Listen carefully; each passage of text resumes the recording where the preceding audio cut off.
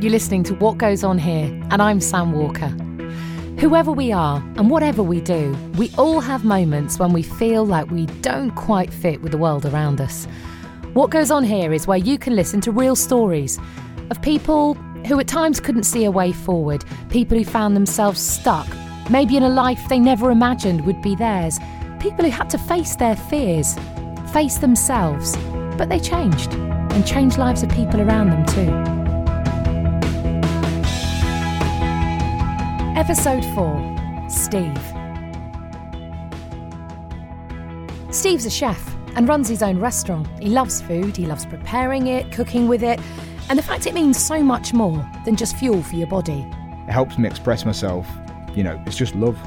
And to me, food is like a glue that sticks everything together. If you're at an event, it's all about the food, the company and the food. The food's what brings people together. Steve wasn't always a chef. He had lots of different jobs across the business sector, often managing big teams of people. But he had a secret. Before I could go into the board meeting, I was sat in the toilet, just lock the door, put a towel under it, smoke some crack, and then smoke some heroin to come down, and then go into a meeting. As Steve descended further into drug addiction, he lost his job, his car, his family, and nearly his life. My mum was like, "We've planned your funeral. We've got your funeral planned. We've got your pallbearers planned. We've got everything, order of service, because we're going to lose you." I was cold. When you see great whites, black eyes, and that's it, just nothing going on in there. That's what I was like. I just swam through the ocean, took what I wanted to take, and it was inconsequential to me. When you cease to see yourself as part of humanity, how do you then become the person you've always wanted to be? I used to sit there watching National Geographic and smoking heroin and going, I'd love to go to these places. I'd love to do this, but I'm never going to do that. I'm not worth that. I'm not capable of doing that.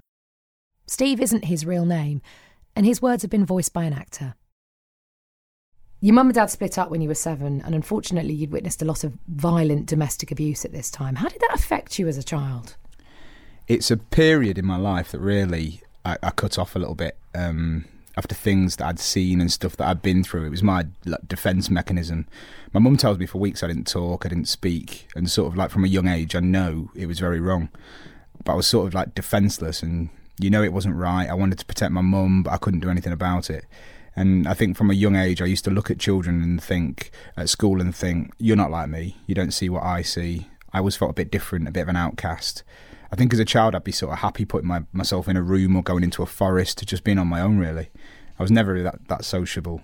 I just cut myself off a little bit. Could you talk to anyone about it? Yeah, no, not really.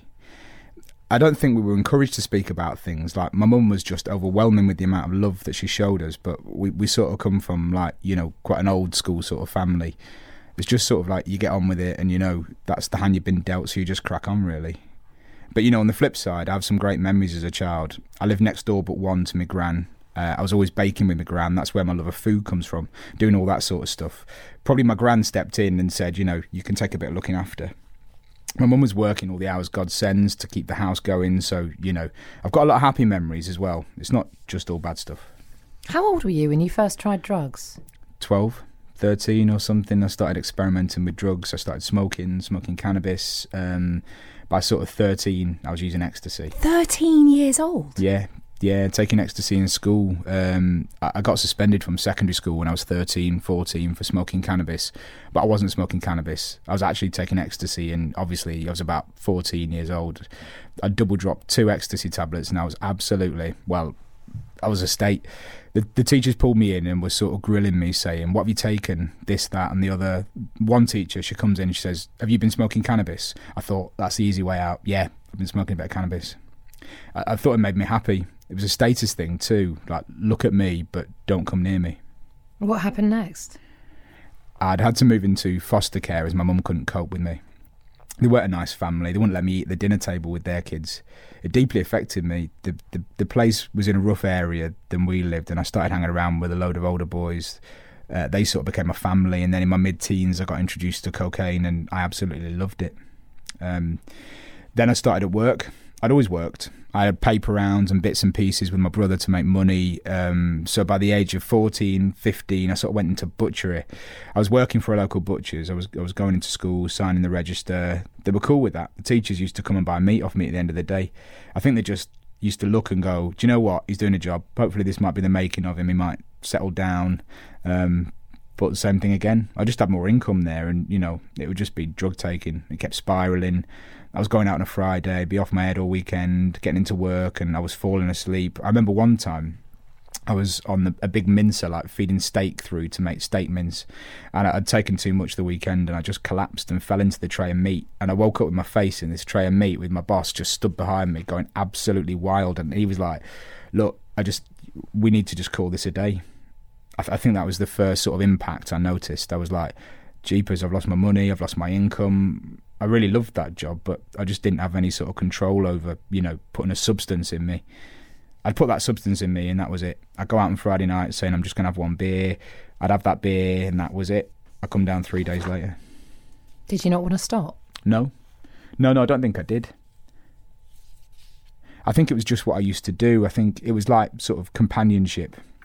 I always had it. It was always there for you. At the time, I thought it relaxed me and get me sort of on an even keel.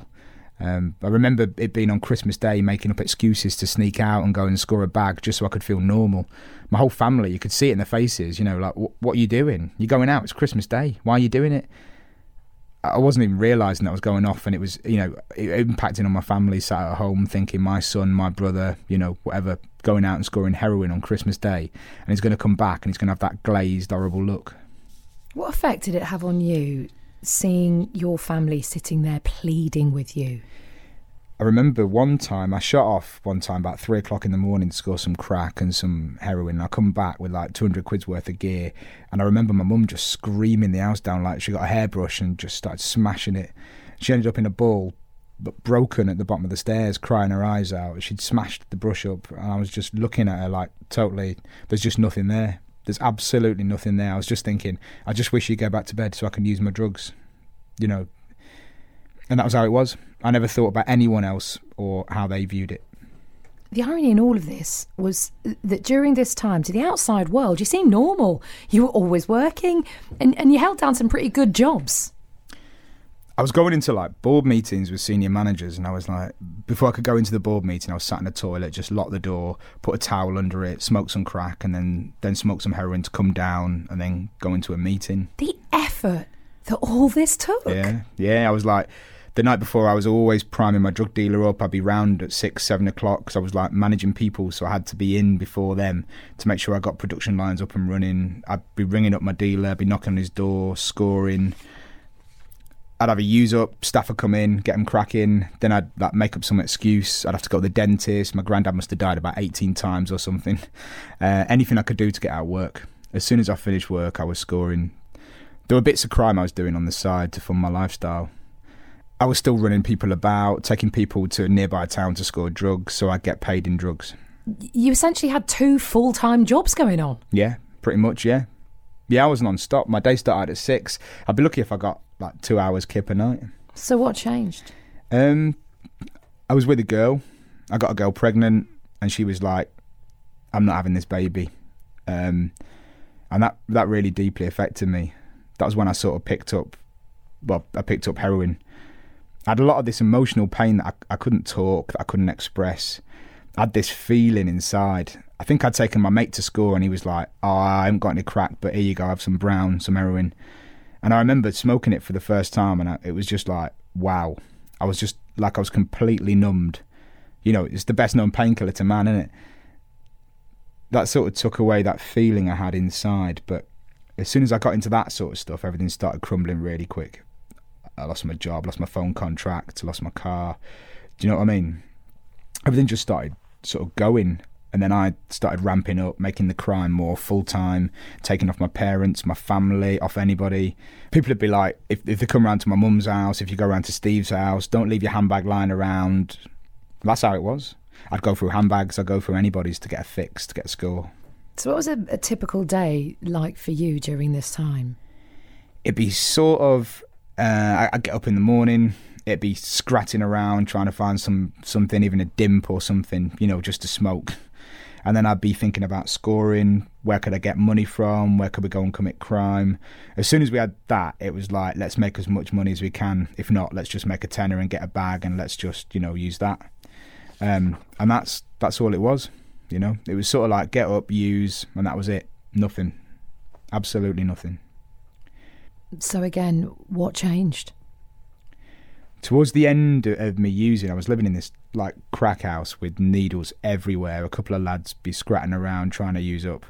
It was over the Christmas period. I'd be going into my mum's house, taking presents to sell, to use for drugs. I remember sort of coming home thinking that was all right, and I'd sold everything. So you broke into your own mother's house just before Christmas and stole your own family's Christmas presents? Yeah, I took presents, sold them, spent it on drugs, had a massive use up I stayed up for like 4 or 5 days. And then I went back to my mum's house thinking everything was cool. When I heard my sister on the phone to my mum, absolutely terrified. She didn't come out of her room till my mum had come home and I was in the house. And even then, like, my mum was screaming at me, do you know what I mean? And, like, what are you doing? But I was just like, totally... I used to call myself like a shark, you know. Sharks probably aren't even cold, but I was cold. You know, when you see great whites, black eyes, and that's it, just nothing going on in there. That's what I was like. I just swam through the ocean, took what I wanted to take, and it was inconsequential to me. So even when your sister was in her bedroom terrified of you, still, there was nothing inside you saying, this isn't right? No guilt there, no remorse there. I was like clinical. I was just like, I was just a robot at that point. Put the drugs in, get through another day. Put the drugs in, get through another day. You know. Was that the lowest point, would you say? Do you know what? There's probably loads of low points that I've missed out. But, you know, I remember these two things sticking in my head because, you know what I mean? Them two girls, honestly, you know, I'm teared up now just thinking about the amount of stuff. You know, my sisters struggled at school at the time and I was putting them through all this. She was studying for a degree. I put them right through it. So what was the tipping point? I'd taken some jewellery from my mum, my sister, stuff from my grandparents, and I'd pawned it and sold it. But this time, my mum reported me. And this time I was coming back down to the road to my mate's house where I'd been using, and a cop car pulled past and he took me down to interview, and we sat there chatting, and we were talking for like half an hour before the tape went on, you know.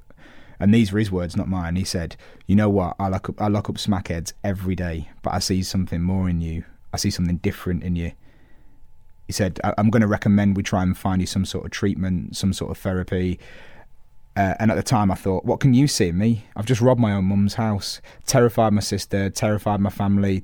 You know, the amount of Christmases I used to ruin, they'd be like, whoa, what's he going to be doing? If he wasn't sneaking off to go and use heroin on bloody Christmas Day, it's a family day. It was, you know, robbing people's houses or people knocking on the door, me getting dragged out of the house and stamped all over by drug dealers. There was always something. So I think when he said to me, it was like, this guy has taken the time to talk to me. I went back with this in my head, back to the house where I was using drugs. And I remember I had a needle in my arm at this point, and there was this lad, and he was sticking a needle in his groin, and he hit the artery, and it just blew out, and I was there, covered in blood, like covered in somebody else's blood, in a house. There was needles everywhere, and I remember just thinking, wow, is this what I'm going to be? Because at that point, I was like, do you know what? I'd rather just go over. I'd rather take too much gear and go to sleep and never wake up. You really thought about that? Yeah, that was it. I thought, do you know what? If this is going to be my life, because I kept having periods where I'd get a job, settle down, be cool for a little bit, but I've never addressed any of the issues. You know, the outside was good, looking good haircut, rah, but all that sort of stuff. But inside I was still broken, and then all the wheels would come off again, and I thought, is this going to be my life? Keep going round and round and round and round. The following day, I rang my mum and I said, do you know what? I just need to do something. I need to get some sort of help. My mum was like, this is it. You know, I'll support you. And my mum made a few phone calls, and straight away they were like, I'm going to offer you a treatment. I think they could see I was at the end of the road, that like I'd had enough and I was close to killing myself. I went into detox, and I remember it really opened my eyes. I was looking at people in their 40s and 50s still battling the drugs, in and out of detox, in and out, and I was thinking, do you know what? I'm 27, me. I've got another 50, 60 years, and I went for it. Everything that was available to me, therapies, I started applying myself. But you came out of treatment and started working actually for the drugs charity that had helped you, and then 6 months later you relapsed. I was with this girl and we broke up, and you know what? It went from 0 to 110 miles an hour. I was using for, I don't know, a month or something like that. My life just deteriorated. It crumbled. My life just went all the way back to the point where, you know, I did some mad things. I ended up sitting there in so much pain and misery that I sat there one night with a pair of pliers, and, you know, I don't like admitting it, but I was trying to hurt myself. I pulled all my own toenails out. I sat there and cut all the bottom of my feet up. I was trying to hurt myself. To what? To feel human? You know, it's like self-harm. Anything, you know, like drugs, sticking needles in your arm, doing this, that and the other. It's a self-harm. It's destructive, and that's what it was. And the drugs didn't work. The drugs did not work anymore. I've been using and I've been successfully suppressing these emotions, but they stopped working. What do you mean? I couldn't get that same buzz. I needed more of it. I need more of that. You know, I spent 3 or 4 grand or something in the space of a month. That's not working. Start hurting myself. Had my counsellors ringing me, trying to show me support, and I was just shut off the phone, switch the phone off. I'll sit in my little crack den and I'll use my gear, and then bless his cotton socks, my counsellor. I used to do this thing on a Wednesday and take clients to the gym. I was supposed to be like a role model, and I was still bang at it. I'd be doing circuits with him, and I'd look rough as hell. Right? I walked into the counsellor. My counsellor was sat there waiting for me, and he just took me into a room and said, "You've got 2 options. You exit our housing," because I wasn't just working for them; I was living in their housing too. Or you get your stuff and you come with me now, and I take you to our other treatment centre and do a deep program.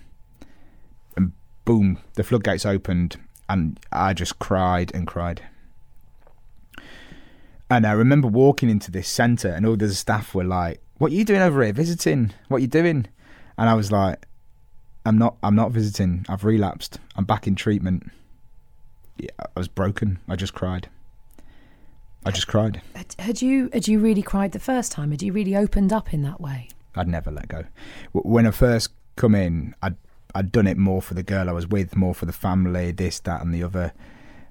But this time, those 8 weeks, I used them, you know, I don't know if it was a little tactic, but they made me shave my stubble. And I know what he was making me do. He was making me look in the mirror, getting used to looking at myself and being happy with myself. And I had 8 weeks of that. But I got to the stage where I'd cry and I wouldn't wipe my tears away because I was proud to feel them on my cheeks, and I was proud to feel emotion. And another thing with my family, I remember my sister and mum coming to see me, and I'd given them hope, like, yeah, he's getting his life back together. And then 6 months later, I'd be whipped, you know, I'd whip the carpet out from under them. And I remember being sat in a room, and that was when things started hitting home. My mum was like, "We've planned your funeral. We've got your funeral planned. We've got your pallbearers planned. We've got everything, order of service, because we're going to lose you. You're going to die." And my sister sat there saying, "You know, when I have my first child, you're not having anything to do with them. I don't want you anywhere near my children," you know. How did you feel at this point? Yeah, I felt that. You know, a year before, they could have said that to me and it wouldn't have made any difference. But I was on the ropes. Do you know what I mean? That really hit me. But it seems like you had to open up a door and let a lot of pain out and experience that pain before you could let anyone's love in. I didn't want to be vulnerable. That's why my first set of treatment, I'd give a little bit, but would always throw up a wall of defence. So at what point during this whole process did you rediscover your love of food? You know what? I've always loved food. I was saying that before about my gran. You know, I go round and she was cooking pig's trotters and boiling cow's heads on the stove. I was plucking pheasants at 2 or 3. We were proper farming folk. My brother would go off and do adventurous things like cycling, fishing. I'd clean the house and get concoctions brewing in the kitchen, and I'd do the baking. I'd always been really passionate about it, but when I came through treatments, like my voluntary was in a cafe. And I started washing pots and stuff like that. But soon I realised I've got a skill here when it comes to food. And you know what? It helps me express myself, and it was a great way of sort of like giving back. And whenever I do stuff now for my family, I get them over, and it's all about good food, great company. You know, it's just love. And to me, food is like a glue that sticks everything together. You know, if you're at an event, it's all about the food, the company and the food. The food's what brings people together. Your voluntary work went on to paid work in catering. You became a chef and a catering manager. But that wasn't enough. You kept on dreaming. Now you run your own restaurant. I mean, that's phenomenal. Yeah, my mum always taught us work hard, save hard, and you get what you want.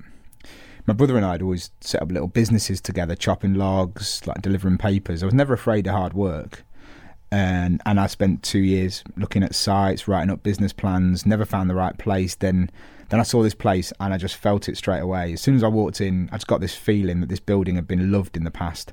It had that love, but it's been neglected, and it was up to me to get its heart beating again. What was it like the day you got the keys? I woke up shaking. It's the scariest thing I've ever done. But if you don't get out your comfort zone, how are you going to grow? It was the most daunting day of my life, mad day. I had to talk to staff, do a stock take.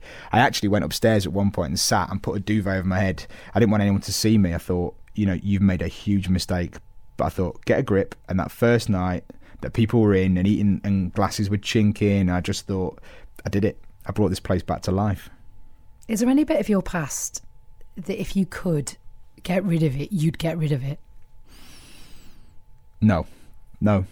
I couldn't do that. Like I say, everything that's happened before today has made me who I am today. No, I just couldn't. There are things I feel guilty about, but that's past, that's done, it's dusted. No, I'd have to keep everything the same, because anything that I change could affect who I am today. How do you feel about you right now? I feel really good. I love myself, and I've got a lot of confidence in myself.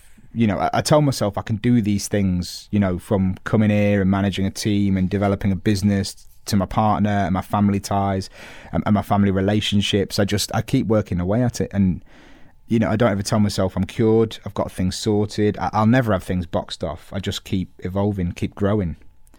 I've been out to India. I've been to Italy 2 or 3 times. I've been to Bosnia. Every time I've flown, I'm on a plane. I've looked out the window. I've had tears coming down my face, because I used to sit there watching National Geographic and smoking heroin and going, I'd love to go to these places. I'd love to do this, but I'm never going to do that. I'm not worth that. I'm not capable of doing that. And now I get up every day and say, I can do that. I'm capable of doing that. And I keep pushing. And my little nephew had his birthday the other day. And I remember when he was born, driving like a madman over to see him, and I was like one of the first people to hold him. And I gave him a bath. And I was stood there with my back to the rest of the family, and there were tears streaming down my face. And I thought, do you know what? This is life. This is better than any drug. This is life.